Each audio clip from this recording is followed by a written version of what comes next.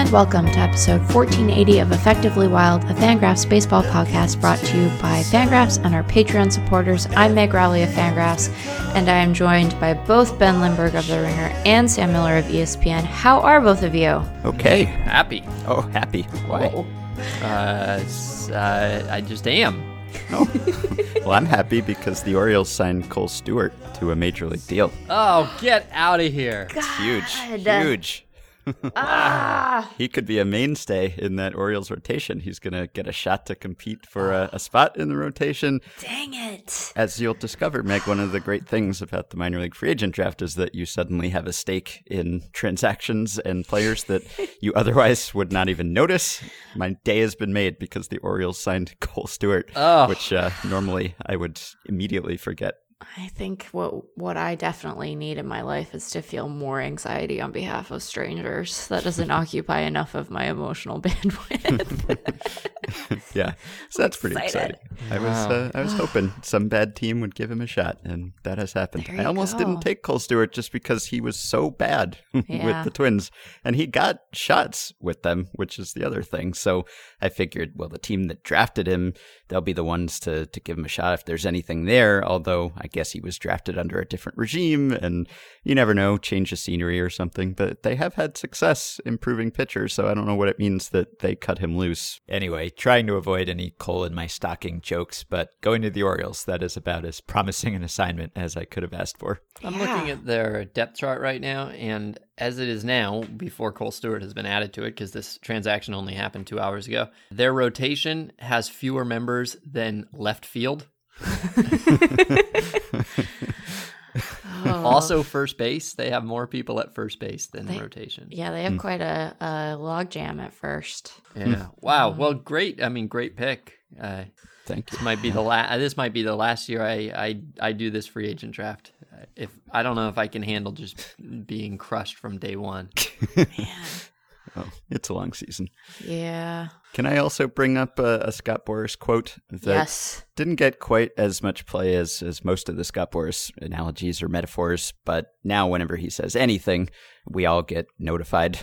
At least I do. I get tagged, and it's just one of those things where it just says like at Ben Lindbergh, and and I just know that someone's tagging me so that I'll see something, and I figure, oh, Scott Boras must have said something. So this was a Blue Jays related quote. So quoting Alexis Brudnicki here, from Hyunjin's point of view, so he's talking about Hyunjin Ryu, I mean, it's kind of like Canada has its Royal Canadian Mounties, while the Blue Jays have their Royal Youth Uprising, and RYU for a Ryu, if you will.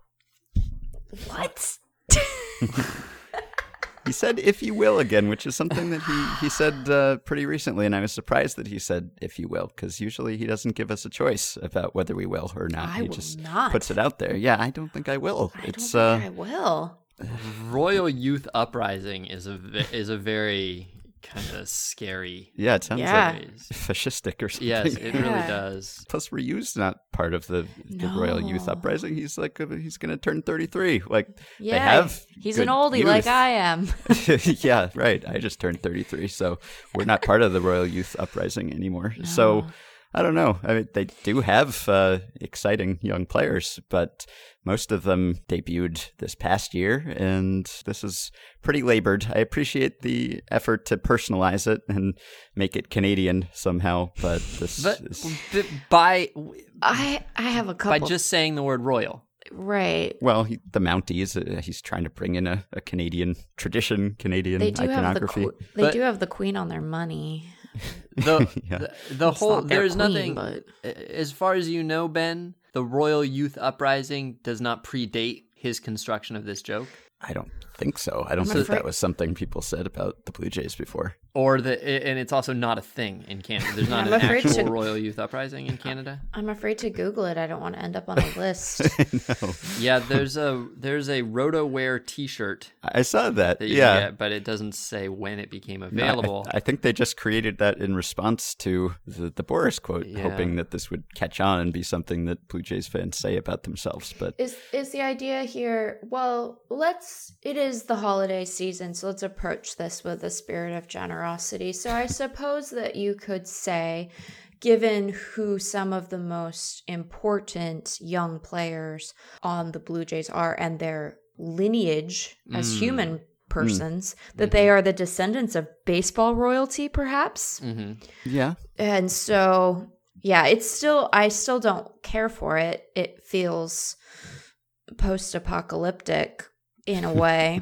Yeah, well, it just feels like an attempt to create an acronym that is the same as the last name of Scott Boris's client, which I don't care for this. It's not very organic. I don't know. No. I don't feel like the offspring of royals are the ones likely to be leading an uprising either. Normally it's True. Usually you're on one side of the revolution or the other, and usually the king's children are on the wrong side of that revolution. Right. They're the ones being overthrown by someone else who's rising up. I don't want to ascribe that sort of I don't like ascribing that to the scions of the youth in Toronto. I don't want to ascribe fetishistic that's not the right word. Leave it in, Dylan. Don't you dare take it out. I've only had one cup of coffee. I'm working on my second. So here we go. Anyway, I don't want to assume that of Vlad. Don't care to do that. Mm-hmm. Could work for the Blue Jays, like overthrowing the Yankees or the Red Sox or something. But no, I don't know. It's not like anything that Scott Boras says that we ever talk about is like, oh yeah, that was good. That was clever. Really, we're usually just bringing it up on it to just kind of dump on it, and that's what we're doing here. But this isn't even at the level of like the bird analogy from the winter meetings. That was elaborate and at least made you think. This one, I don't know. No, right. They tend to be dad joke level humor crossed with 3 times through a Google Translator level grammar. Yes. Yeah. Can I read Ian, a reader named Ian, when we were talking about the fake Boris quote game long ago, he actually offered a suggestion to include in the game, and I thought it would have been good, and I wonder if Ben would have been fooled by it, and but it didn't make it. We didn't end up using it, but it does, I think, need to be appreciated. So I'm just going to read it, and y'all can tell me if you think it's a good one. This is Ian's fake Scott Boras. I've got a chicken, a fox, and a bag of corn here, and I can only take one of them across a river at a time. If you're not careful, the chicken could get into the corn, or worse, but I think we've got a big enough boat this year. We'll see how the current is running. Yeah. That's good. Pretty good. Yeah, that's the thing. When I saw this Ryu one, I had to double check and make sure that it was coming from multiple sources because it's kind of become a Twitter thing to make up fake Boris quotes. Like a friend of the show, Kazuto Yamazaki, he's been making up fake Boris quotes, and I've seen people quote tweet them and take them seriously. So it's easy to get fooled out there now. Lots of Boris imposters, but this is genuine. All right. Mm-hmm. So we're here to talk about the defining, enduring memory of 2019 as best we can, given that it is still 2019. And Sam, you wrote about this. You also wrote about several things that you learned this year, and we've talked about a couple of them on the show, but the others all would have been good banter material, so you've been holding out on us and saving them for this end of the year column. And I wanted to just bring up one or two of them, maybe. I don't know how you came across these, but the Candlestick Park, can't call it a fun fact. It's many people died. Many people died at Candlestick Park because in its first few years, before they had an escalator, I don't know if this was just before escalators period or just before there was an escalator there was a long incline that you had to walk up as you were going, I guess, from public transit or from the parking lot to the stadium, and people just were dropping like flies as they were walking up the staircase. And you mentioned here that as many as 19 people had fatal heart attacks trying to go to Giants games at Candlestick Park in a period of, just a few years, right? Yeah, in 3 years, there were, sometimes I see 18, sometimes I see 19 documented fatal heart attacks that came after fans walked up Cardiac Hill, including, and this was quickly identified, there were 6 in the first 19 games, including a sheriff's deputy. And after that, it became broadly talked about. And so this was not. You think they close the park or something? 6 and 19. That's right. A lot. It did not take an epidemiologist 12 years later to figure out this pattern. It was like, oh wow, like someone dies every third day at Candlestick Park. Oh no! It was a different era. Ben, the first escalator dates back to like the 1890s. So yeah, I think there were escalators. I can't swear to this. I think that there was originally a plan for the escalator, but it didn't end up getting built. It's just in the first phase of construction. So I think they had the idea. I think also they intended to have a drop-off point up near the top, and law enforcement said that you couldn't do that. It would have been a problem. And so there were maybe some plans in the works to have had it be less fatal at the time that just didn't get brought into it quite right away. So it took some years for them to fix that. Did you know that Candlestick Park was home to the first ever Kids' Choice Awards in 1988? I'm just learning stuff on Wikipedia. No, I know one of the producers of the Kids' Choice Awards, though, and I've heard some interesting stories about the Kids' Choice Awards. It was the year after John Paul II celebrated a papal mass at Candlestick during his tour of America. There were an estimated 70,000 people in attendance. Man, communion must have taken forever. So, do you have the whole rundown of non-sports Candlestick Park events? No, but there's no. I'm not being a good helper on the podcast so far. I you just guys. dropped in my having known the producer who told me interesting things about it, and then I refused to say even one interesting thing about it. So I think I'm being very unhelpful. It was home to the Beatles' final concert. Sure. Famously, that we knew. The Rolling Stones performed there in 1981. There's a notable events section in the Wikipedia. Jimmy Buffett makes this list for reasons. Yeah, Van Halen, Metallica, and then Justin Timberlake and Jay-Z, and then Paul McCartney performed there in 2014. That was the stadium's final concert. That's why it makes the list, because otherwise you're like, Well, I'm glad they all made it up Cardiac Hill. I guess they took the escalator. But you read about this in a book that's entirely devoted to people dying at ballparks, right? I didn't. It's called Death at the Ballpark. Right. I sourced it further with that book. I think that originally I read about it in James Hirsch's book about Willie Mays, which is also the source, I think, for at least one other of these details. And I mentioned while reading that book that every single page has 3 things that you want to write down and then tell someone else later. So that was one of them. Yeah. So people die at all sorts of ballparks. And I guess the death rate for the cardiac events at probably all ballparks are maybe higher than, I don't know, people doing whatever they would do on a normal day, because you've got to go out and you've got to exert yourself to get to the park, and then you're cheering. And as you mentioned in that same book, there is a story about someone who died. This was pre-Candlestick, right? This was Seal Stadium. Right. So 1958 This was a doubleheader between the Giants and the Dodgers, and there was a close play at the plate during the 15th inning in the second game. The score was tied, and the bases were loaded, etc. And there was a man, the police chief, actually, who died. Yeah, the police chief. He was the chief of police in San Francisco. And I'll just take over the story from here. Mm-hmm. He got so excited by a rally and a close play at the plate, in which I think the potential winning run was, I think, called out at the plate. He had a heart attack, and he died right there in the stands behind home plate with his wife alongside him. A priest came and read him his. Did I say this? I think a priest actually came and read him his final rites. Is that what the phrase is? In the stands.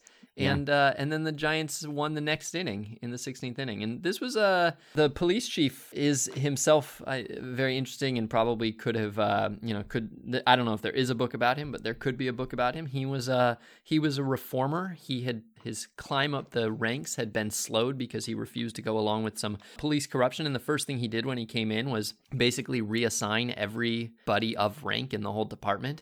And like just a few months later, he had the heart attack. It was a shame, because if not for that, you don't know. I mean, he might be the sort of police chief who would have streets named after him in San Francisco today. It's not a bad way to go, really. If you have to go somewhere, if you have to have a heart attack at some point, it's not so bad to have it in an extra inning game. when someone just did something good and is rounding third and heading for home. Although I guess if you even have time to think about it, it's probably frustrating not to know how the play turned out, or because the runner was called out, game was still tied, so he never even found out that the Giants won in the next inning. Yeah, it's true. All right. So that happened in 1958? Yeah. Mm-hmm. So I'm going to ask a totally unrelated question, which is, what's the period of time one has to wait before one can make jokes about something like this? Probably I would say 35 years.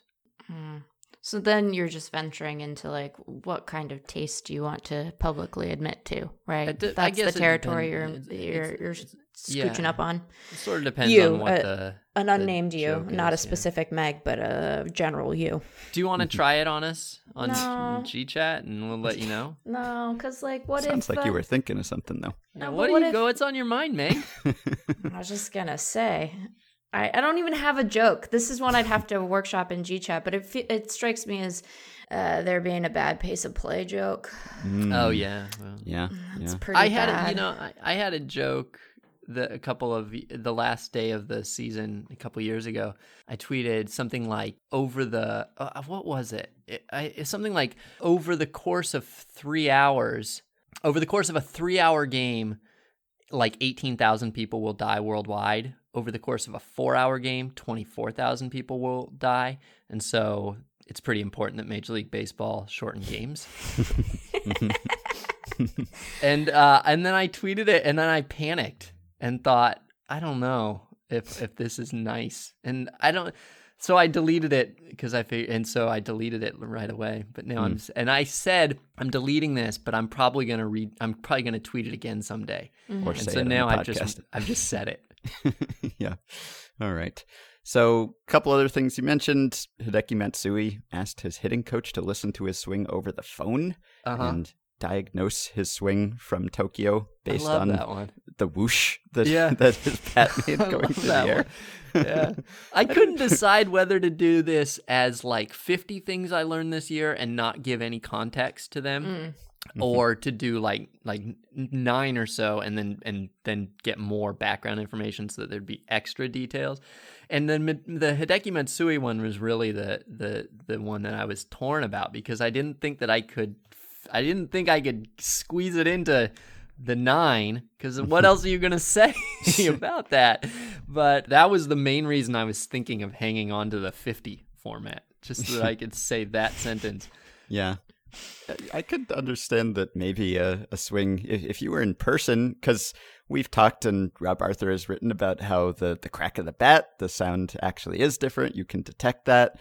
So maybe you could say the same about the whoosh that the bat makes. People will say that about a fastball, for instance, making a sound if it's fast enough. And so if your swing is slower than usual because your mechanics are screwed up or something, then maybe it could make some actual qualitatively different sound. But yeah, I doubt you could diagnose it on the phone. International call, it just doesn't seem like the resolution of the audio would be high enough for you to tell one whoosh from another. I also like that it's not, did it make a loud enough whoosh, but was it the proper whoosh? Proper whoosh, yeah. Did this whoosh have the right kind of topography to it? Yeah. I think we have to talk about Toothpick Sam. This one Toothpick Sam killed me. Oh, I'm shocked it didn't kill Toothpick Sam. Oh, I mean, I probably a lot of people are aware that there was a player named Sam Toothpick Jones who was a pitcher in the 50s. And presumably he got his nickname because he often had a toothpick, and that is true. And I was just imagining a person who had a toothpick a lot, more than the normal person. It never occurred to me that this pitcher pitched with a toothpick in his mouth. Pitched with a toothpick in his mouth. Yep. And so when I learned that, I went through a sort of a month-long process of trying to figure out how this was not as anxiety-inducing as I thought. So, anytime I would be talking to someone who was in their 60s or 70s, I'd say, so tell me about toothpicks back in the day. They were really soft, right? They were soft and flimsy. People back then would have had toothpicks and they would have been non-dangerous, right? And they'd go, no, they were just like they are now. And I love that you emailed a toothpick scholar, toothpick historian. I did. I had to check this out. Yeah, and so this toothpick expert, Henry Petrosky, told me that if anything, probably toothpicks were more dangerous back then, but some people just had them when they were pitching. So I doubted whether he actually pitched with this, and a couple, again, asking people in their 60s and 70s, they said, no, that seems in character with somebody in the 1950s. They could buy it. There are all these little bits of evidence that, yes, he did, and it all added up to, yes, he always had a toothpick, even when he was pitching, or generally did, and thanks to the author of his Sabre bio, Rory Costello, who wrote a nice biography of Toothpick Jones, he mentioned, of course, that he got the nickname for always having a toothpick, but did not specify whether he pitched with it, and so I emailed him and said, did you not specify because you don't think he did? He said, no, he did. He definitely did. And then he dug up an extra anecdote for me that's a bonus anecdote, not even in the bio, which is, 1959 against Milwaukee, Hank Aaron's blooper dropped into short left field. Jim Davenport and Ed Brousseau collided. Aaron motored for third and Jones covered. Aaron came in hard, spiking the pitcher's right knee and driving Sam's toothpick into his throat. How did spiking his knee drive the toothpick into his throat? The whole point is a toothpick is balanced precariously. It doesn't necessarily have to have been driven in with a hammer. You're running and the toothpick is bobbing. It's bobbing implement. It's all squishy in there. Everything except your teeth, it's all squishy. Oh it's my vulnerable. Guys, I'm cringing here. Vulnerable. I'm almost sick to my stomach thinking about this. Yeah, the back of his throat. That sounds so painful. So here's and then he kept pitching. Well, okay, but so here is the really important question that we have to ask Rory. Did he then put another toothpick in his mouth when he went back out? Right. So the trainer took the pick out, and then Jones pitched a complete game. And, he looked at it, and he was like, this is still good because it's made of titanium. I hate it. I hate it. Oh, boy. Yeah. All right. Okay. I think that was all I wanted to get to, unless there's anything else. Okay. So is this what, the third year that you've done the defining memory of the year? And, yes. Okay. And we've had you on to talk about it, I think, during the Jeff era, each of those times. So going back to 2017, which I guess was the first time you wrote about it, and also we discussed it, that just sort of hammers home how hard it is to do this exercise and tell what will be the thing that is remembered about the current year. Because, of course, the defining memory of 2017 most likely is something that we found out about just a couple months ago, right? Mm-hmm, That's going to be the year that the Astros banged on the trash can for all time. And we didn't know that they banged on the trash can at that time. So there may be something else we don't know about 2019 that we will find out about in the future that will render this entire discussion irrelevant. You went back in another article and found the defining memory of each year. And how many of them would you say were things that were known right away? I mean, were they all big stories for the most part, other than the Black Sox scandal you mentioned in this article is another example of something that came to light later, but that's the exception, right? That's a great question. Yeah, I mean, the Black Sox scandal actually came to light later, and so it wasn't even known at the end of that year. But then you also have the in-between, which I think is very common, which is that the thing happened, but you don't yet know that it's historically significant. You don't know, for instance, that it's going to be the last time that happens, or obviously 1908 Cubs win their last World Series for a century was not big news at the time. Like that was just a team won the World Series. You would never have guessed that 1908 would be remembered for that purpose. And then sometimes you just, I don't know, things age. A lot of this is things aging nicely. The weirdness of it, as I put in the article, the weirdness ferments, and over the course of decades, it becomes a story that gets retold and retold, whereas other stories for who knows what reason just don't get retold, or they lose their mystery. So I don't know. I mean, I'm looking at just, I don't know, there's 9 on my screen right now, and I don't know if any of these would have been considered at the time to be something that would be memorialized for 100 years. Well, maybe they would be. I don't know. Like Hack Wilson driving in 190 runs. later known to be 191, probably yes, but Jackie Mitchell, the teenage girl who struck out Babe Ruth and Lou Gehrig in an exhibition, I don't know if that would have been... Babe Ruth calling his shot, I don't think was a big deal at the time. If I'm remembering this correctly, I think I wrote about this later, that it seems that it took some years before the mystery of that made it such a huge deal, that there were other Babe Ruth anecdotes at the time that were covered a lot more in newspapers in the moment than the called shot was, and we mostly have forgotten some of those Babe Ruth anecdotes. Carl Hubble striking out the Hall of Famers, yes, but you wouldn't have known they were Hall of Famers at the time. There was no Hall of Fame, for one thing. But also, like, was Joe Cronin like a bankable name at the time? I'm not sure if he was. So who knows if that would have been. The first night game was played would have been big. The first Hall of Fame, yes. Joe Medwick winning the last NL Triple Crown. No one would have thought that would be the last NL Triple Crown. Consecutive no-hitters, yes. Lou Gehrig retired, yes. Bob Feller's fastball being timed with a motorcycle would not have been. So I don't know. It's hard to say. I would guess that most are known, but only about half are appreciated.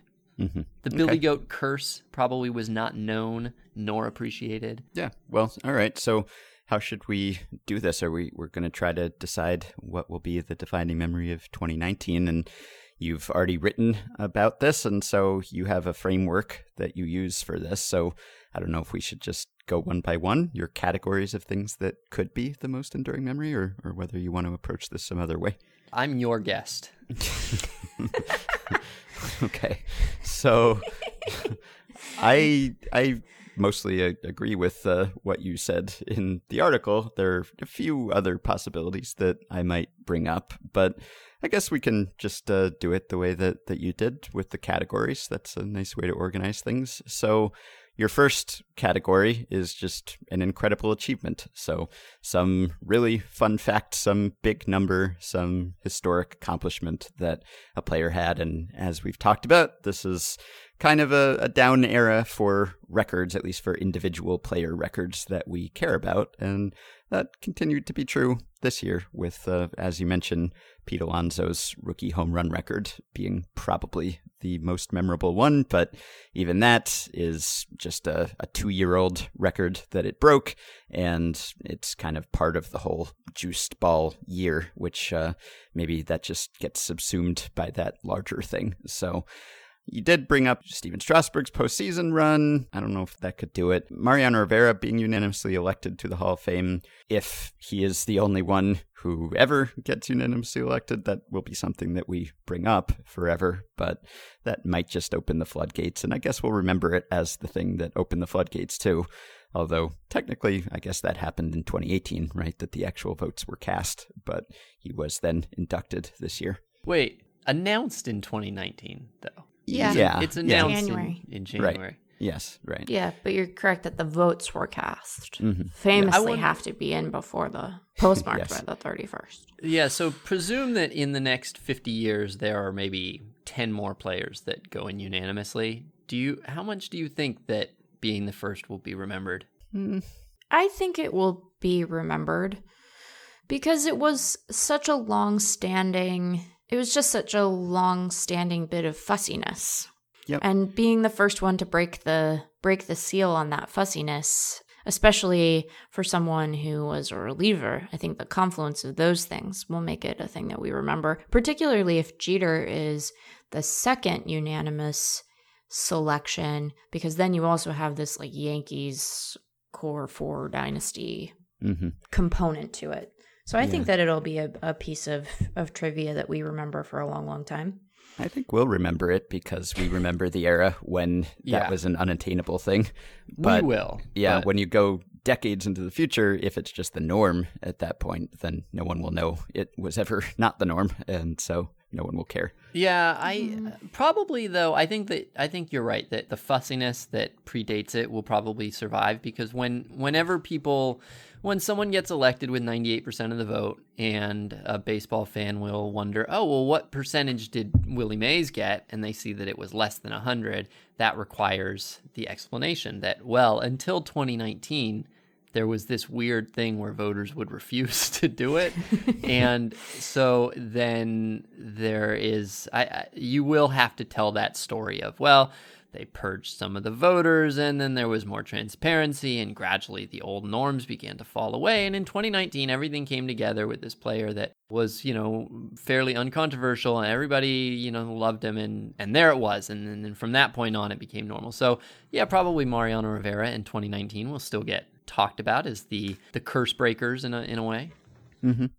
Okay, and what else did you mention? Is the contracts, the big record contracts, Trout's extension, Garrett Cole's free agent contract. Those, as you mentioned, they could be the big contracts on the block for years to come, but I don't know that any contract really has the staying power to be the defining memory of a year, unless it turns out to be the biggest ever because something changes with the currency and inflation reverses itself and the numbers get smaller instead of bigger. But because they just inexorably get bigger, your record contracts always get topped by something else. So yeah, and we're bad at inflation. Right. Yes. So I totally agree with that. I also, though, was stuck on the fact that I do know that Babe Ruth got paid more than the president, and I do know that Joe DiMaggio was the first $100,000 player. And those things are obviously dwarfed by later contracts as well, and weren't even, nearly as big, relatively speaking, as contracts would become, and yet they have survived for decades somehow. I think that the fact that they were actually that they were not just more zeros on numbers that I can't possibly relate to probably is one of the reasons why they did survive longer. And this was the story of Babe Ruth getting paid more than the president. You don't even know what the dollar figure was there. It's right. The fact is what makes it memorable. Whereas, Mike Trout being the first $400 million player is not going to be interesting to somebody who has seen $500 and $600 and $700 million players. So I think that those are very unlikely unless, as you say, they for some reason persist much, much longer. A-Rod's $252 million contract, I noted, is the one modern contract that seems like it has generational staying power. Mm-hmm. And I'm not exactly sure why, partly because I think partly it's that, it wasn't topped for more than a decade. Yeah, it blew away everything else, right, by a lot, which you could also say about these contracts too. Yeah, they raised the bar quite a bit. Yeah, you could. I think A-Rod's deal is the reason we might remember Trout's, but it'll be sort of an inverse thing. So part of why I think we remember A-Rod's deal was because of how long it was a record, right? Part of it is the eventual team switch and then the subsequent large contract after the team switch. And then the other reason we remember is because A-Rod, had the year-long suspension and became something of a jerk in the public imagination. And I think that the flip of that might be why we end up remembering Trout's as a number that's very big, but in hindsight ends up looking kind of small compared to Trout as Trout, right? Because the way we'll remember it is the greatest baseball player of his generation and potentially of any generation only made how much? Yeah. So that possibility seems, non-zero to me, in part because we are bad at inflation and keeping it in mind when we compare numbers over decades. And so when someone who is less good than Trout, which seems likely, gets more money than Trout, which also seems likely, we're going to look back and be like, that Mike Trout sure was a bargain. Mm-hmm. So that might happen. But that also might be one that, people like us remember, but general fans don't. So I'm going to concede that possibility also. Yeah, the other thing, too, is that A-Rod's deal was, if you do adjust for inflation, was still much larger than Mike Trout's. Yes. So probably for those 10 years, he was not just paid more than anybody else, but really his contract still could shock you in a way 10 years later. It shocked a lot of people. And then that also then introduced the debate where A-Rod was getting paid all this and was still the best player in baseball. He was not remembered for being highly paid and a flop. He was highly paid and the best player in baseball. And yet, because the number was so big, people had a hard time figuring out whether he was a bargain or which a lot of the evidence suggests he was. And I think that the Baseball Prospectus position around that time was that he was, or whether he was a curse and whether you couldn't possibly win with a player making that much, which was the decision that the Rangers ultimately made, probably the wrong decision that the Rangers ultimately made. So It had, in a way, it sort of stood in for for a couple of the big questions of that decade as far as analysis goes. Yeah, and just statistically speaking, I don't know that there were any seasons that really reached some sort of indelible level. You mentioned Yelich and Trout and Garrett Cole. Cole's probably the closest just because he had that run where he was just getting double-digit strikeout totals for, I don't remember, was it 15, 16 starts in a row, something like that? It was a record, and it extended into the postseason.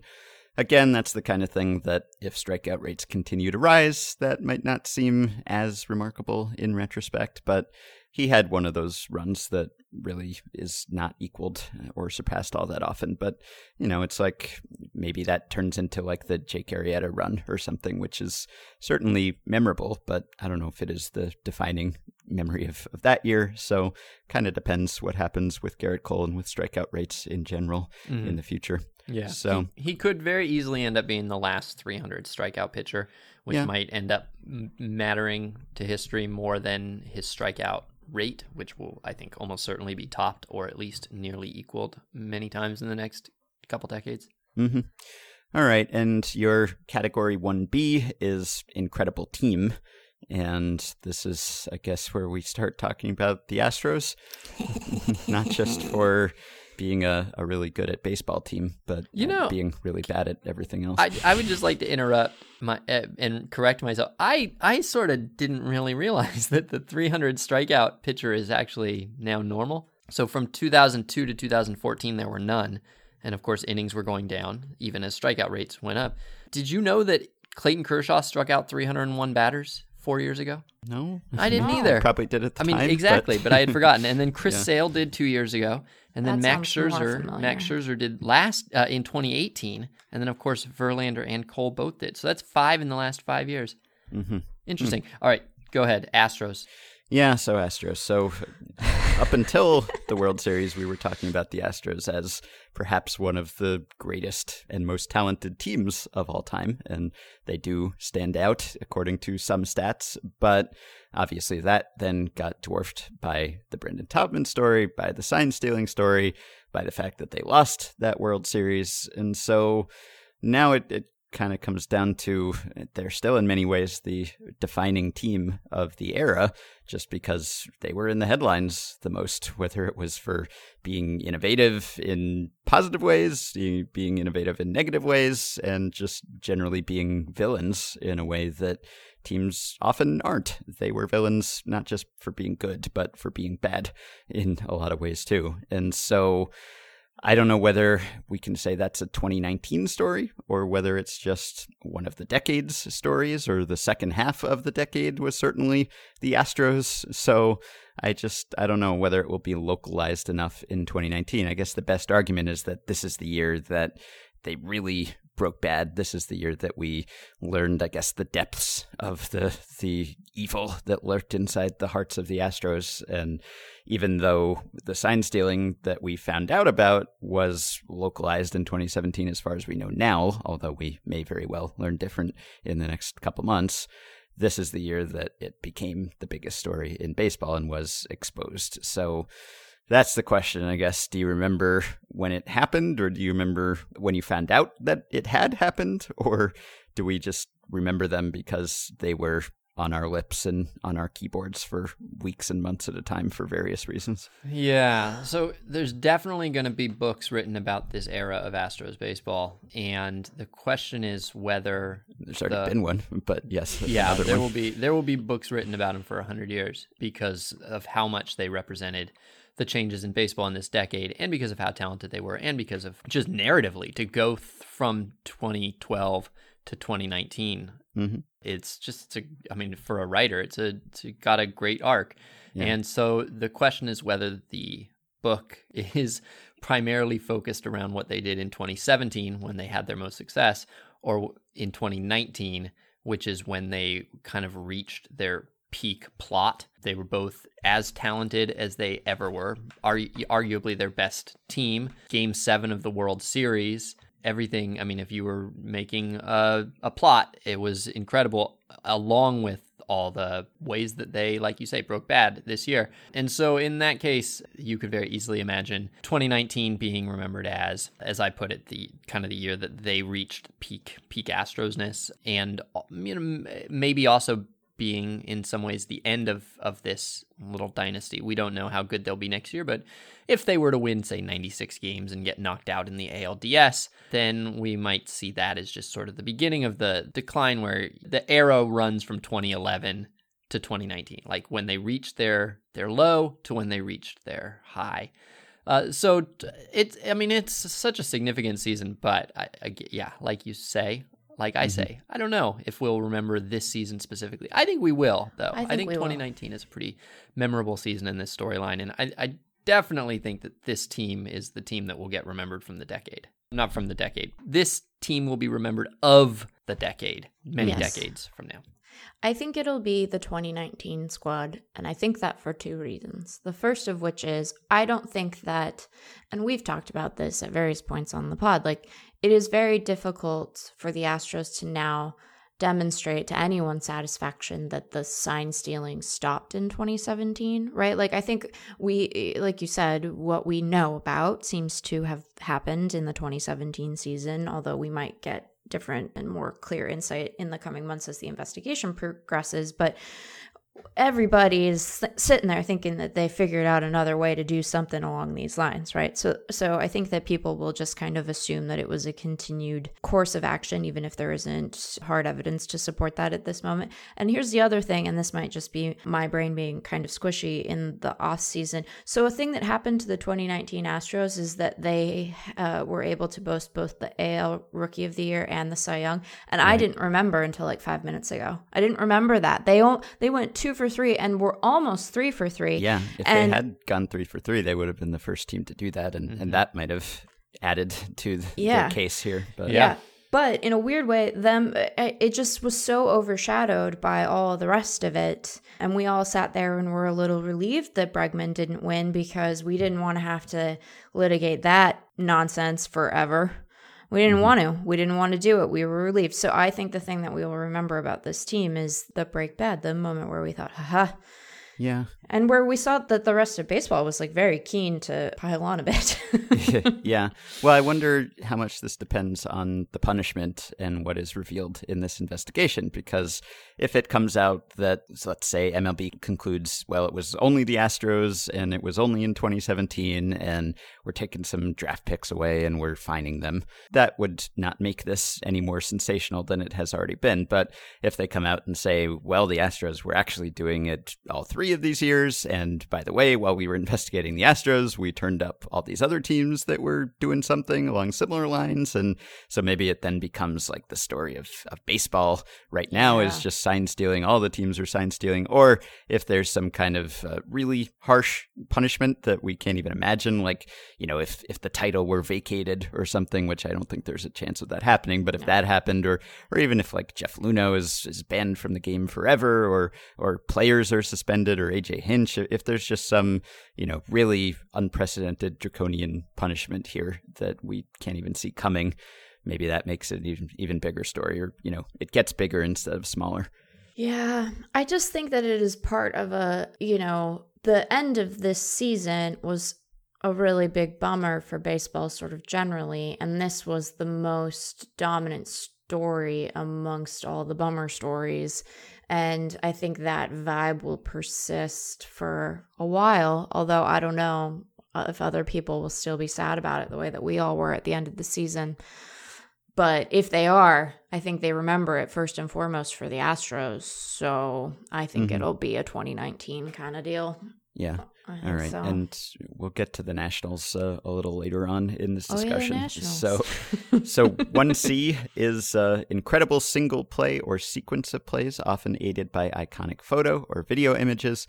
And you mentioned Howie Kendrick here. So when The Ringer did its annual post on best sports memories or favorite sports memories or whatever from this year, I wrote about Howie Kendrick, and I think Howie Kendrick's homer has a solid case, which you lay out here. It is one of the biggest home runs or hits of all time, just by championship win probability added. It has a good story associated with it because it's Howie Kendrick.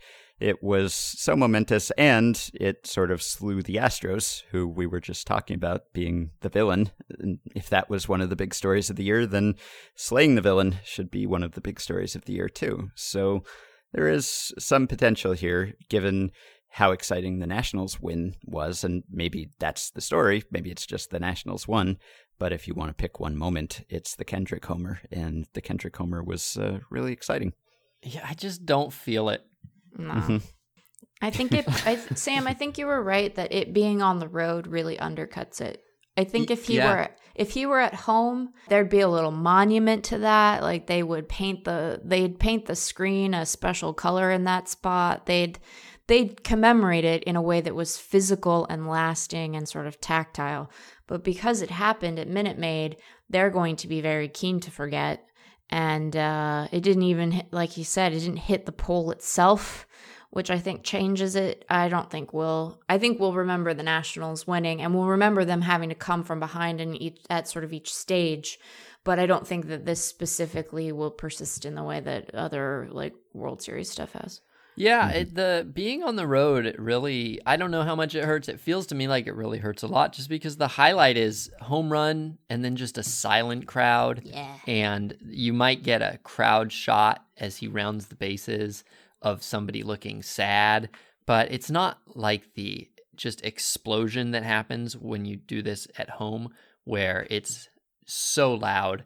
And you could cut to any part of the stadium and see pandemonium, and it feels like you are there and that you're in it. So I do think that hurts it. And also, I don't know. I just don't feel it. I don't feel like it was the 7th inning, not the 9th, which I think if it hadn't been Howie Kendrick, but it had been Anthony Rendon in the 7th, then maybe.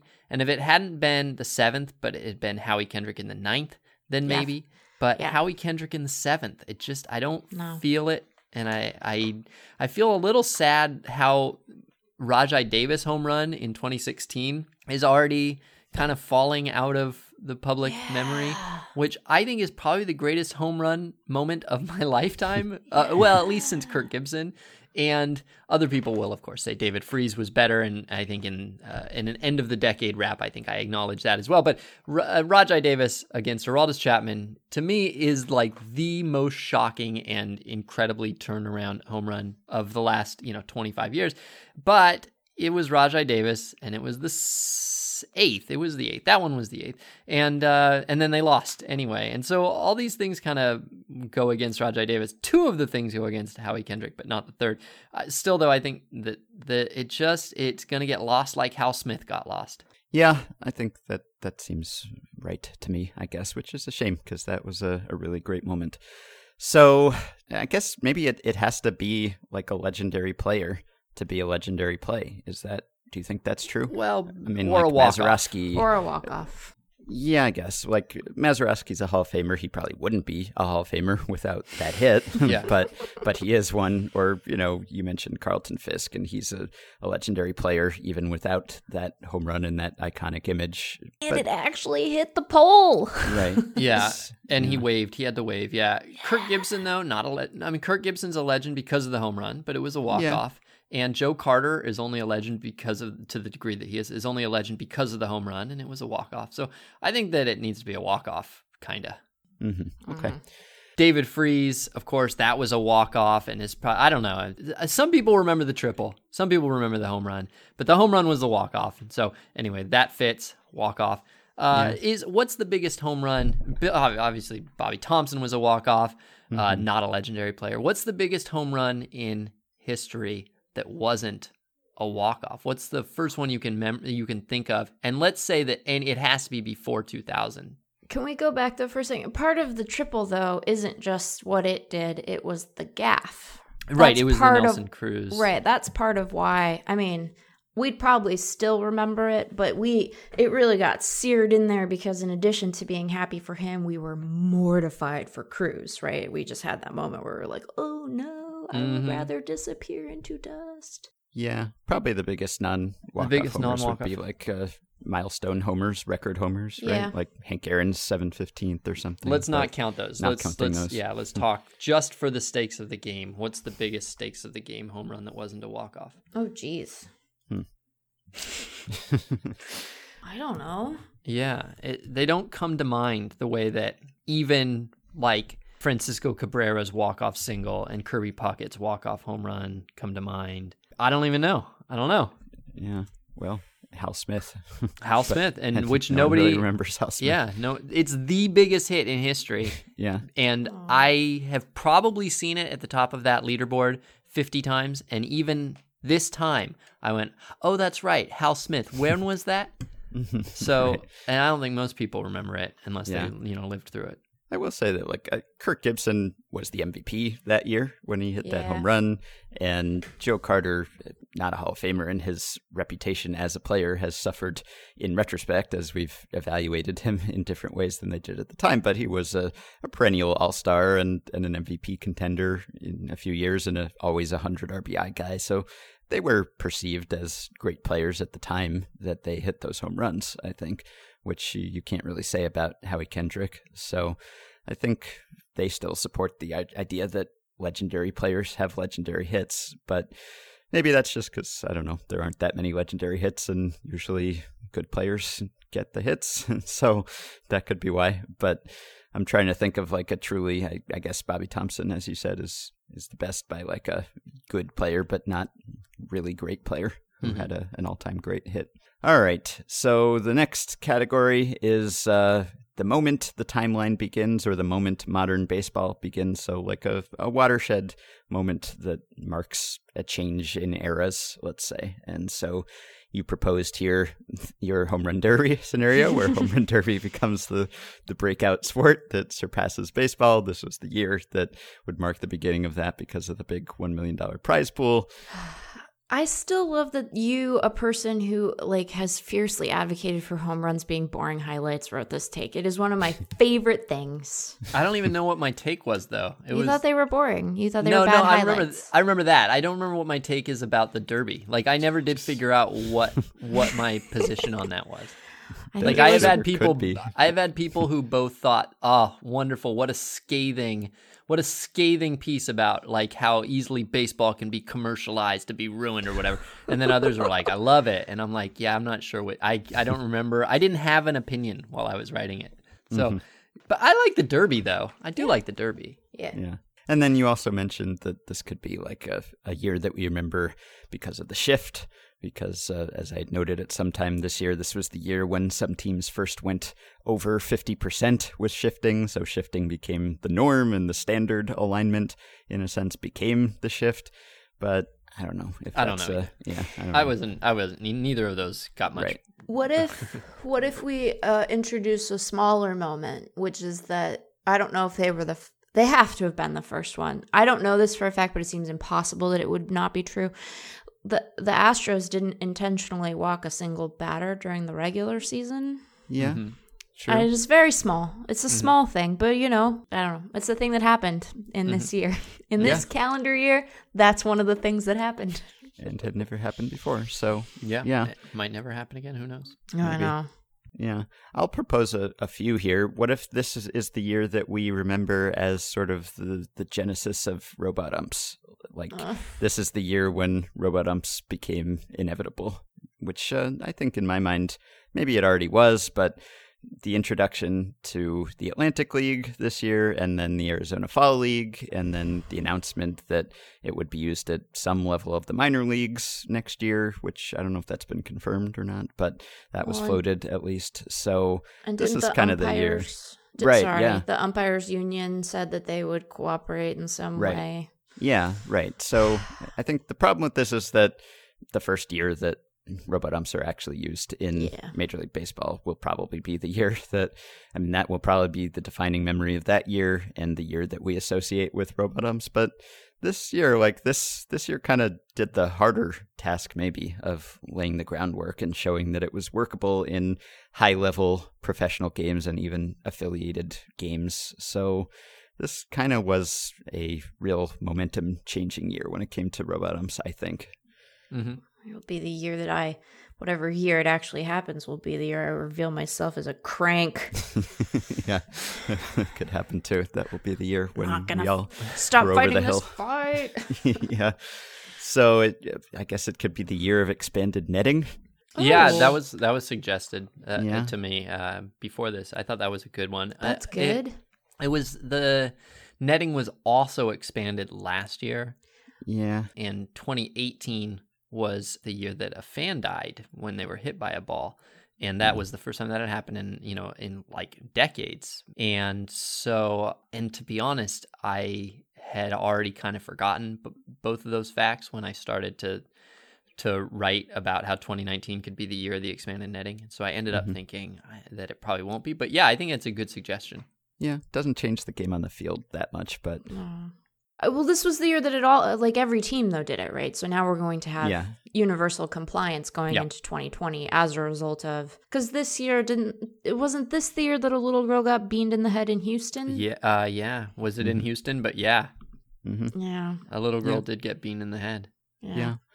And I guess maybe this could also be like the year of youth, the year of young players. I don't know if it's localized enough in 2019 to be the story of 2019, but if you were talking about the biggest stories of this era in baseball, that seems like one of them. Like this year was the average batter age this year, Joe Sheehan noted, was 27.9 weighted by plate appearances, and that's the lowest since 1978, which was the first season following an expansion. So that might turn out to be like a local low, perhaps a low for a long time. We'll see. Or maybe it will mark the beginning of that being the norm. I don't know. So we've certainly talked about that a lot this year and all the young player seasons that we saw. So I don't know if it's clear enough that it's a 2019 story, but this was a year, I think, when it reached greater heights and became a big part of the story of the sport. Good ones. All right, moving along, bloopers and or extraordinary failures. So you mentioned here Yasiel Puig's post-trade brawl, which is a good one, and you mentioned Chris Davis's hitless streak. I don't know if there are any others. Were there any like amazing gifts that will be shared forever? Nothing's coming to mind right away. I would like to ask a clarifying definitional question, which is how tight a time frame, how small a moment do bloopers and or extraordinary failures have to transpire over? Because we could, and this might be, I might be succumbing to some categorical confusion here just based on where this might otherwise fit, but I feel like the overall competitive landscape could potentially be its own extraordinary failure. And I'm not just saying that because when you load Sam's piece, the little insert that is next to this is about the Tigers. And then you sit there and you're like, well, they were very bad. Yeah, could say extraordinarily so.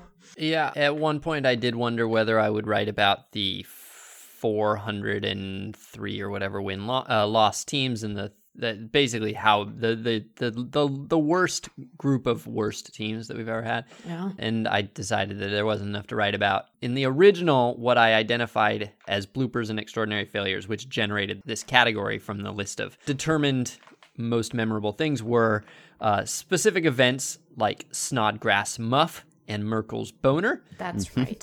From Bill Buckner having the ball go through his legs and Bartman getting the foul ball. But I think you could definitely also have included, if I had gone back to 1899, I think it is, for instance, definitely the Cleveland Spiders would have been the most memorable of that year. Mm-hmm. And while they were not the most memorable, as I determined it from 1962, I think that the 1962 Mets losing 120 games would also have qualified in many years. Oh, in fact, it was. That is the year that I determined was the expansion. Mets lost 120 games. Mm-hmm. So I think that it's doable, but we had the Tigers losing 119 a few years ago. So I don't think an individual team got there this year, got to that same level of failure. And in a way, there was a little bit of safety in numbers for all of them. So unless it gets remembered as a trend, which I don't think it will, because I think that peak tank is also going to go down as the Astros and the Cubs in the first half of this decade. Yeah. Ben, what team did you end up deciding was your team of the decade when you wrote about it? Was it the Astros? I did pick the Astros, that was before the sign stealing story surfaced, and so in a way, that made their case weaker in that maybe they were less deserving of their success. On the other hand, maybe it made that a better selection because stronger. Even, as I mentioned in that piece, I wasn't picking them solely because they were the best or most successful team of the decade, but just because they were kind of the defining team of the decade. And if anything, that whole scandal made them even more associated with this decade. So yeah, but you raise a good point. Like, maybe it is just the lopsidedness, the fact that there were 800-plus win or loss teams, which was a record. And as Craig Edwards noted, this was just the most, stratified year when it comes to the standings, and the standard deviation of winning percentage was higher than it had been, I think, at any point, I guess, in the expansion era. So that is something that was a big story this year, and maybe it will then recede and it won't be as big a story, or maybe we'll remember it as really weird, a strange time in baseball when there were a lot of great teams and terrible teams. So I think that's possible. It's a contender. When Puig fought the Pirates on the deadline, when that happened, I couldn't write about it because I was very busy editing some things about that because it happened on the deadline. And I think that it is the story I didn't get to write in 2019 that I am the saddest about because how did we talk about anything else this year except for Puig deciding to fight a team while he had been traded and didn't know? It's the best thing that happened in baseball this year. And I didn't get to write about it because I had to edit. Dumb old deadline. All right. Next category is pathos. So you mentioned Tyler Skaggs here. Of course, Skaggs' death, and then the no-hitter that his teammates threw when it was his turn in the rotation again. Certainly one of the most memorable stories of this season for bad and good reasons, and one that will cause some change, and that we're going to get opioid testing will be part of baseball, and perhaps that will be a story of baseball in this decade. It's not really clear how pervasive that is, but it could be. Hopefully not. But that was certainly one of the biggest and saddest stories of this season. Mm-hmm. Yeah. So I don't know if, are there previous player deaths that were the defining story of that year? I don't think there were in baseball, but if you were to do this in basketball, then you would definitely have Len Bias's death. Mm-hmm. All right. Category 5, disruption of baseball's equilibrium. This is where you put the ball, and this is where you discuss the ball in 2017. And as you said at the time, kind of depends whether this ends up being the high water mark or not. So we know now that 2017 is not, and was surpassed by 2019. And this was the year when it became even bigger part of the discourse than it had been before, because we have ways to study these things, and it was reported in real time, and the ball change in the postseason was a big story, and throughout the year it was a big story. So again, this depends on what will happen in 2020 and thereafter. But if this is the peak of the high home run rate era, then maybe that's the story of the season.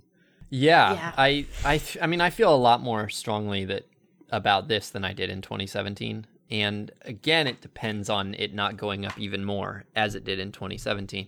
And in 2017, I thought, well, it's probably going to go up more, or it's going to hang out. At the time, I think maybe I thought it was just going to hang out at that level for like 6 years. And so 2017 would just be part of that general juiced ball era. And that maybe 2015 would be remembered more as the moment that the spike first began. But now that we know how much it fluctuates and how chaotic this whole thing is, I feel more like it could go anywhere from here. It's not going to hang around like this for 6 years, and that it probably will go down next year, and that 2019 will forever live as this weird, crazy outlier year. Mm-hmm.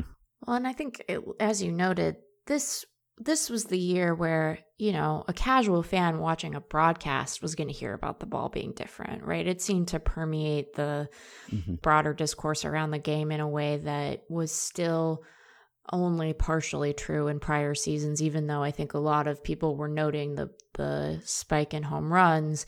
I think we had we had a plausible, even though we have learned the degree to which it influenced the spike in home runs relative to other things, namely the ball itself. But there were these other plausible sounding explanations, right? Batters are changing their approach. We like launch angle. And so people were, I think the explanations were more spread out. And so it hadn't broken through. But now, like, you watch a baseball game, just a random baseball game on a Tuesday, and the odds are you're going to hear it mentioned on the broadcast at least one time. Yeah. So I think that 2019 might be the year where we're like, no, really, it was the ball's funky. Especially because the league owns a partial stake in Rawlings now. So I think that not only is the explanation of the ball itself more sort of cohesive in people's mind, but the inclination to sort of point a finger and say, well, hey, why aren't you doing something about this, guys, is also more sort of prevalent. So I think 2019 might end up being the year. It was such an educational year for us, for all of us, to learn about the ball, to learn about the manufacturing, to learn about what changed in 2015, what changed this year, to learn as it's happening, to learn within weeks or days that it's happening, to be almost keeping score of the ball through Rob Arthur's tweets. Before this, a juiced ball felt like a lot closer to like the theory that the lottery, in the NBA lottery, they froze the cards or whatever, like sort of like we all have these sort of conspiracy theories that we choose to believe or not believe based on whether we think it's more fun to believe them or not believe them. And something funky was happening with the ball in 2017. We sort of knew that, but we didn't know enough to really discuss it like adults. And now we do. It's just such a part of the game right now. We discuss what the ball is doing today and what it meant for a particular play in a particular game. It's all out in the open. We're having this discussion more than MLB seems to be having this discussion. And I do think that in a way the variation that we now know about from ball to ball, from batch to batch, will never again leave our consciousness, and that this will be the year that our relationship with baseball changed. And I thought Zach Cram's article, which was headlined "The Year the Baseball Became an Unreliable Narrator," that was the most jealous of a phrase I've been this year. I wanted to have written that phrase and that article so badly. Yeah, Zach did well with that. Yeah. Can I ask a sort of related question that you don't have to answer? And in fact, I just want to put in both of your brains, and then we can try to return to like 6 months from now, even though I will probably not remember. Sure. So this is related to conspiracy theories. So I don't know if the two of you have had this experience when talking to people who work for teams. I will not betray any specific people nor the specific conspiracy theories to which they ascribe, but I've heard just a really wild range of things that the Astros are supposedly doing. And I would like to state for the record that all of them sound completely ludicrous to me, and I don't think any of them are true. But I want you to think about, over the course of the season, the craziest, the most wild thing that you hear about the Astros where you for a moment think, I wonder if that's true. I want you to think about it the whole year. I want it to be in the back of your noggin when you're talking to people and they bring up the Astros and they're like, it's the men who speak with goats. And you're like, yeah, man, they're doing that. That's a thing they're doing. This is just, I want it to be in your noggin because I think that the goalpost is going to move in an appreciable way. And I think that we think a lot of things about the ball that may or may not be true, but they seem more plausible now, regardless of their veracity, because of all the rigmarole and uncertainty and variation. So I just have a little Astros thought in the back of your brain every single day for the rest of the off season and season. Okay. I could believe that the Astros were actually flooding the zone with all of this so that we aren't able to pick out which ones are real. That's a great answer. That's a great answer. Yeah. Yeah. Okay. So I want to make clear, I'm not saying any of them are true. I think that a lot of them are probably wrong, and I think that the ones that are true are probably not the sole province of the Houston Astros. Like, a lot of teams are doing a lot of weird, squishy stuff, but we're gonna be inclined to believe some wild stuff, and so I just want you to think about it. All right. I've officially had my second cup of coffee, so we're cooking with gas now, you guys. We're up to the last two categories here. So the second to last one is when the larger world intersects with baseball or vice versa. So you mentioned Baby Shark here, and you mentioned the Major League Baseball versus Minor League Baseball story and Bernie Sanders getting involved in that. But as you also note, that is probably more of a 2020 story and perhaps will turn out to be not as big a story as the leaking of the initial position was, if MLB does walk that back, which it seems like it's attempting to do now. If that turns out to have been a negotiating tactic, or at least an initial position that hugely backfired in the public realm, and we don't actually get a ton of teams contracted, then maybe that won't be a big story, but it could be. But seems like if it is, it'll be a bigger story next year. So yeah, I don't know if there's anything else that fits in there. I thought about this one a great deal because I think that this is an important category, and I want to know how you think this offseason affects this, because it felt like there was a broader understanding within the public consciousness of the power dynamics that are present in baseball. And there has always been an adversarial relationship between labor and ownership. And there has often been an adversarial relationship, say, between teams and the municipalities that house them and give them physical homes, often at taxpayer expense. And so these dynamics are not new, but it felt as if there was a calcifying of that dynamic as both adversarial and likely to come to a really potentially disruptive end around maybe the CBA negotiations, possibly before that. And I think that this fits in the minor league contraction thing fits into that. Our understanding of labor from last offseason fits into that. And I wonder how, if at all, the fact that this offseason has so far been much faster moving and pretty lucrative on the free agent side might temper some of that stuff for this year, or does it just kick the ball down, advance the ball further? What's the expression I'm looking for? Kicking the can down the road? There we go. Yeah. Oh no, the second cup of coffee. Very fickle. I'm going to answer just by reading what Zachary Levine wrote to me when I asked him for his thoughts on this topic, because he put it very well. And I think before I read that, I think that it is true that it is a major story, maybe one of the major stories of the season, but it is so squishy that it's hard to imagine that it will be able to be summed up in a sentence 50 years from now, nor that people will remember it for lack of that sentence. But this is what Zach wrote. There's another one that felt like it defined this season more, but it won't be remembered specifically with 2019 because it's been gradually building and might continue to. It might be a bad sample of people that I follow that's creating this feeling, but it seems like 2019 was an unending year of MLB being at odds with fans.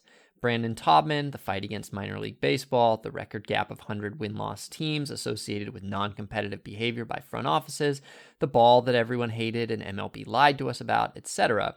It was a year of things that people hated, not to mention the Skaggs tragedy and a team's likely involvement in that. Again, could be the fallacy of being too engrossed in baseball Twitter, but it seemed like the game didn't love people back this year more than ever in my adult life. The counter-argument is that none of this is all that 21st century. Teams were always non-competitive. Teams were much worse to players back in the day. We had strikes as recently as 1995. This may be a relative low for our adult memories, but not an absolute low. I think that's very well put. I'm satisfied with that as an answer. Thank you, Zachary, and also Sam. All right, and the last category is something weird, something almost literally unbelievable or inexplicable. And this is where you put the Nationals because of their 19-31 start, because of their many comebacks in every round of the playoffs almost, and because of whom they overcame their opponents in the playoffs.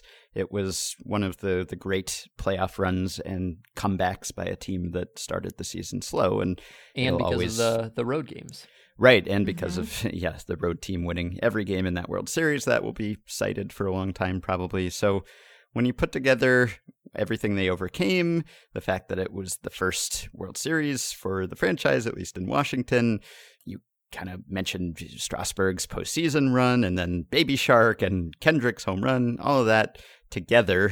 I mean, that's maybe you can't just lump all of that together, but the Nationals could potentially be the story of 2019. Yeah, it could be. Two people tried to convince me that it was the Nationals as a whole, and with all these kind of disparate elements to it that the Nationals will be remembered. I always tend to really resist saying at the end of the year that it's going to be the team that won the World Series. I don't find that many World Series champions are memorable after maybe 30 or 40 years. And so I really resist I know that there's going to be a bias to me remembering the team that just won the World Series a month ago, but that it's probably not going to be them. And I did kind of get talked into the Nationals as having a bunch of things that will all sort of be remembered separately from each other, but their name will keep coming up. And I could buy it. I didn't ultimately pick them, but I could buy it. And I was comfortable making the case for it. Yeah. I can buy it because I think there's, like you said, there are a lot of different little snippets. And all of those snippets are the kinds of snippets you hear on broadcasts a lot. And I think that's key. Yeah. And I think they can coalesce into one larger narrative about that team. You know, you have all these great players. You have the best pitching prospect in baseball who had this, horrible absence define his postseason run until this year when Strasburg was so good.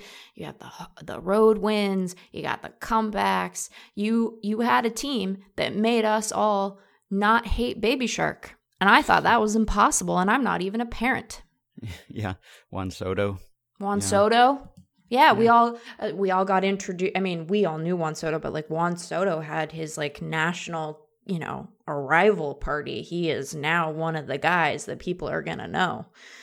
And that you had all that goodwill. Then you had some of that goodwill squandered with some of the post. Oh yeah, I forgot to mention that. That's right. That briefly crossed my mind as a intersecting with the world at large option, and then I forgot to write about it. Yeah, the White House visit. Yeah, uncomfortable for those of us who completely forgot about that. Yeah, that's enjoyed. Politicians and athletes. Yeah. Those little anecdotes I have found in my reading of old baseball books. Those little anecdotes do tend to make it for a long time because, for one thing, presidents stay famous for a very long time. Presidents of that is the only person that no matter what stays famous for a very long time. Yeah, and people write a lot of baseball books, and people write a lot of books about presidents. And for those two reasons, anecdotes that involve them both tend to get repeated. So, that was another detail. I forgot about it. Thanks for reminding me. Yeah. All right. Well, I think Can I make on one what more? happens to the ball, I think it'll be the ball. But I think it'll be the ball. Yeah, I concluded that it was the ball. Meg, what did you conclude? I think it'll be the Astros because I think that we will get fuzzy with some of the exact sequencing, and we will tend to lump the entirety of their decade story into this year, especially if they don't have another World Series run with this core. I think this will be like we'll view this as the end to that particular era of Astros baseball. I'm not saying that's going to happen. Everyone relax. But I think it could end up being the Astros just because they embody so many things about this era of baseball, good and bad. And we'll be fascinated by that in hindsight, especially because the after effects of some of that stuff, I think, will still be manifesting themselves in the years to come. I don't think we'll remember Pete Alonso. I have no idea whether we'll remember Pete Alonso. And the reason that I ultimately concluded that it was the number 3 most likely is that I still remember that Al Rosen had the record before Mark McGwire, who had the record before Aaron Judge, who had the record before Pete Alonso. So it is not obviously the number 1 record in the game, but I would say that the rookie home run record is probably one of the 25 most prestigious records that there is. Sure. And, it could very easily survive 50 more years, particularly if there are any changes at all to the ball that go the other way, and if baseball becomes less of a home runs and strikeouts game in the future. And if he turns out to be a Hall of Famer, if Pete Alonso is a Hall of Famer and that's part of his Hall of Fame career, it seems very plausible to me. I mean, Al Rosen, why do I remember that? I don't know. Why do I remember Al Rosen? I was 7 when he lost that record. Yeah. The only thing I remember from being 7 is how to read. I mean, that's not true, but that's the most enduring. I have a hot take. I think that we will misremember it and think that Aaron Judge still holds this record. I think you might be right. Actually, I think you might be right about that. I think we will misremember because I think Aaron Judge is more memorable. Yeah. And so we will misremember it and be like, that feels like a thing he did because he's 27 feet tall. He's on the Yankees. And he'll still have the AL record. And right. so he'll still get, people will always be saying he has the AL home run rookie record, and you'll just kind of like lose the AL part. You'll just know that you heard something about the rookie home run record. That's a great point. And they're probably, it will probably be said 10 times more often about Aaron Judge than it is said about Pete Alonso. Yeah. I have one that it did not get there. It is not going to be it, but I would just like to note that I think we came very close to this year being remembered for a single baseball game, a single regular season baseball game, which I didn't even think about this until a couple days ago when I was writing an article in response to an email. In fact, I'll just quickly talk about this. This was an email from April. And it was about, let's see. So this was from Sivan, who writes, toward the end of a wild 12-11 White Sox-Tigers game, Jason Benetti commented on how confusing it would be if you went to the ballpark with someone who had never been to a baseball game before, and you had to give them an idea of what the sport is like while watching that game. Do any games come to mind as the worst possible to watch to give someone an accurate picture of what baseball is actually like? So the article hasn't run yet, but this week I tackled that question. And the Benetti one is a very good one, partly because it involved a huge home run that ended up being a single because Jose Abreu crossed one of the base runners. And that's already just one of the hardest possible plays to explain. Like, the ball is dead. How do you not get a home run? How do you not get credit for the ball? There is no live action. It would be very hard to explain that specific play. Mm-hmm. But I concluded, certainly one of the games that I concluded would be hardest to explain was the 17-13 game between the Yankees and the Red Sox in London. And this game was very, very, very nutty in all sorts of ways. I don't know how much either of you remember this, but one team went ahead 6-0 in the first. The other team tied it 6-6 in the first. The first inning took an hour. The game took almost 5 hours. Yeah. And it ended up being it was 17-6 at one point. And then the Red Sox started coming back. And the Yankees ended up having to bring in Chapman to get the save.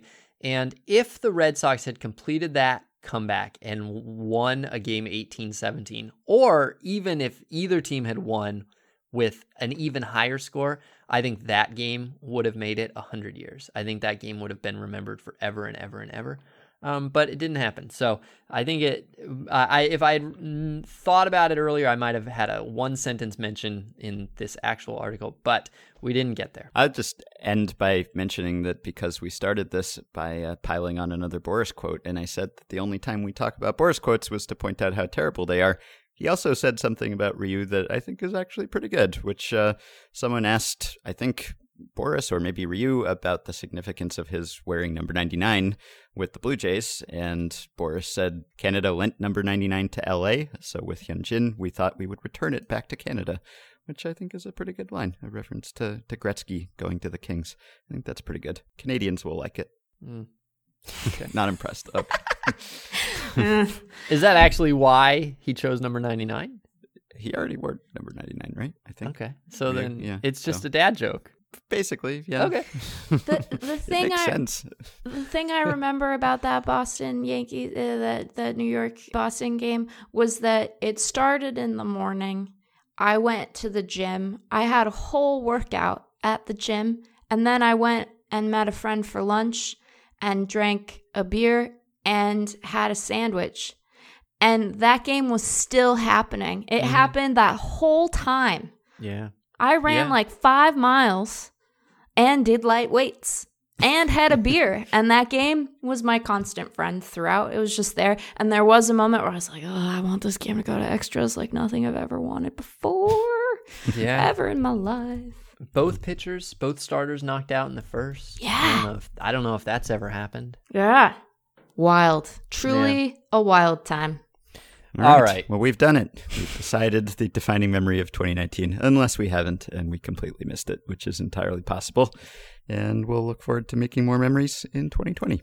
Okay, personally, I think Rich Hill being arrested for disorderly conduct and resisting arrest might be my defining memory of 2019, but that probably won't be true for everyone. This is the last Effectively Wild episode of 2019, so thank you very much for listening this year. We couldn't do it without you, both financially speaking, but also motivationally. It's the feedback that we get from the listeners and the community that's sprung up around the podcast that makes this so worthwhile. So thank you for the continued support and interaction, and we hope that you will stick with us next year. You can support the podcast on Patreon by going to patreon.com/effectivelywild. The following 5 listeners have already signed up to pledge some small monthly amount to help keep the podcast going and get themselves access to some perks. Anthony Roblewski, John Sagal, David Myers, Danny Madden, and Stephen Tidings. Thanks to all of you. You can join our Facebook group at facebook.com/group/effectivelywild. You can rate, review, and subscribe to Effectively Wild on iTunes and other podcast platforms. And you can keep your questions and comments for me and Meg and Sam coming via email at podcast@fangraphs.com or via the Patreon messaging system if you are a supporter. We will do an email episode eventually. Thanks to Dylan Higgins for his editing assistance. This was a brief break in the middle of the Multisport Sabermetrics Exchange series. We're through the first 5 episodes of that series, and we'll have the remaining 2 up by the end of the week.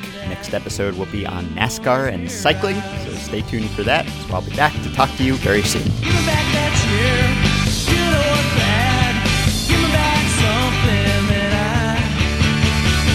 Never knew I had.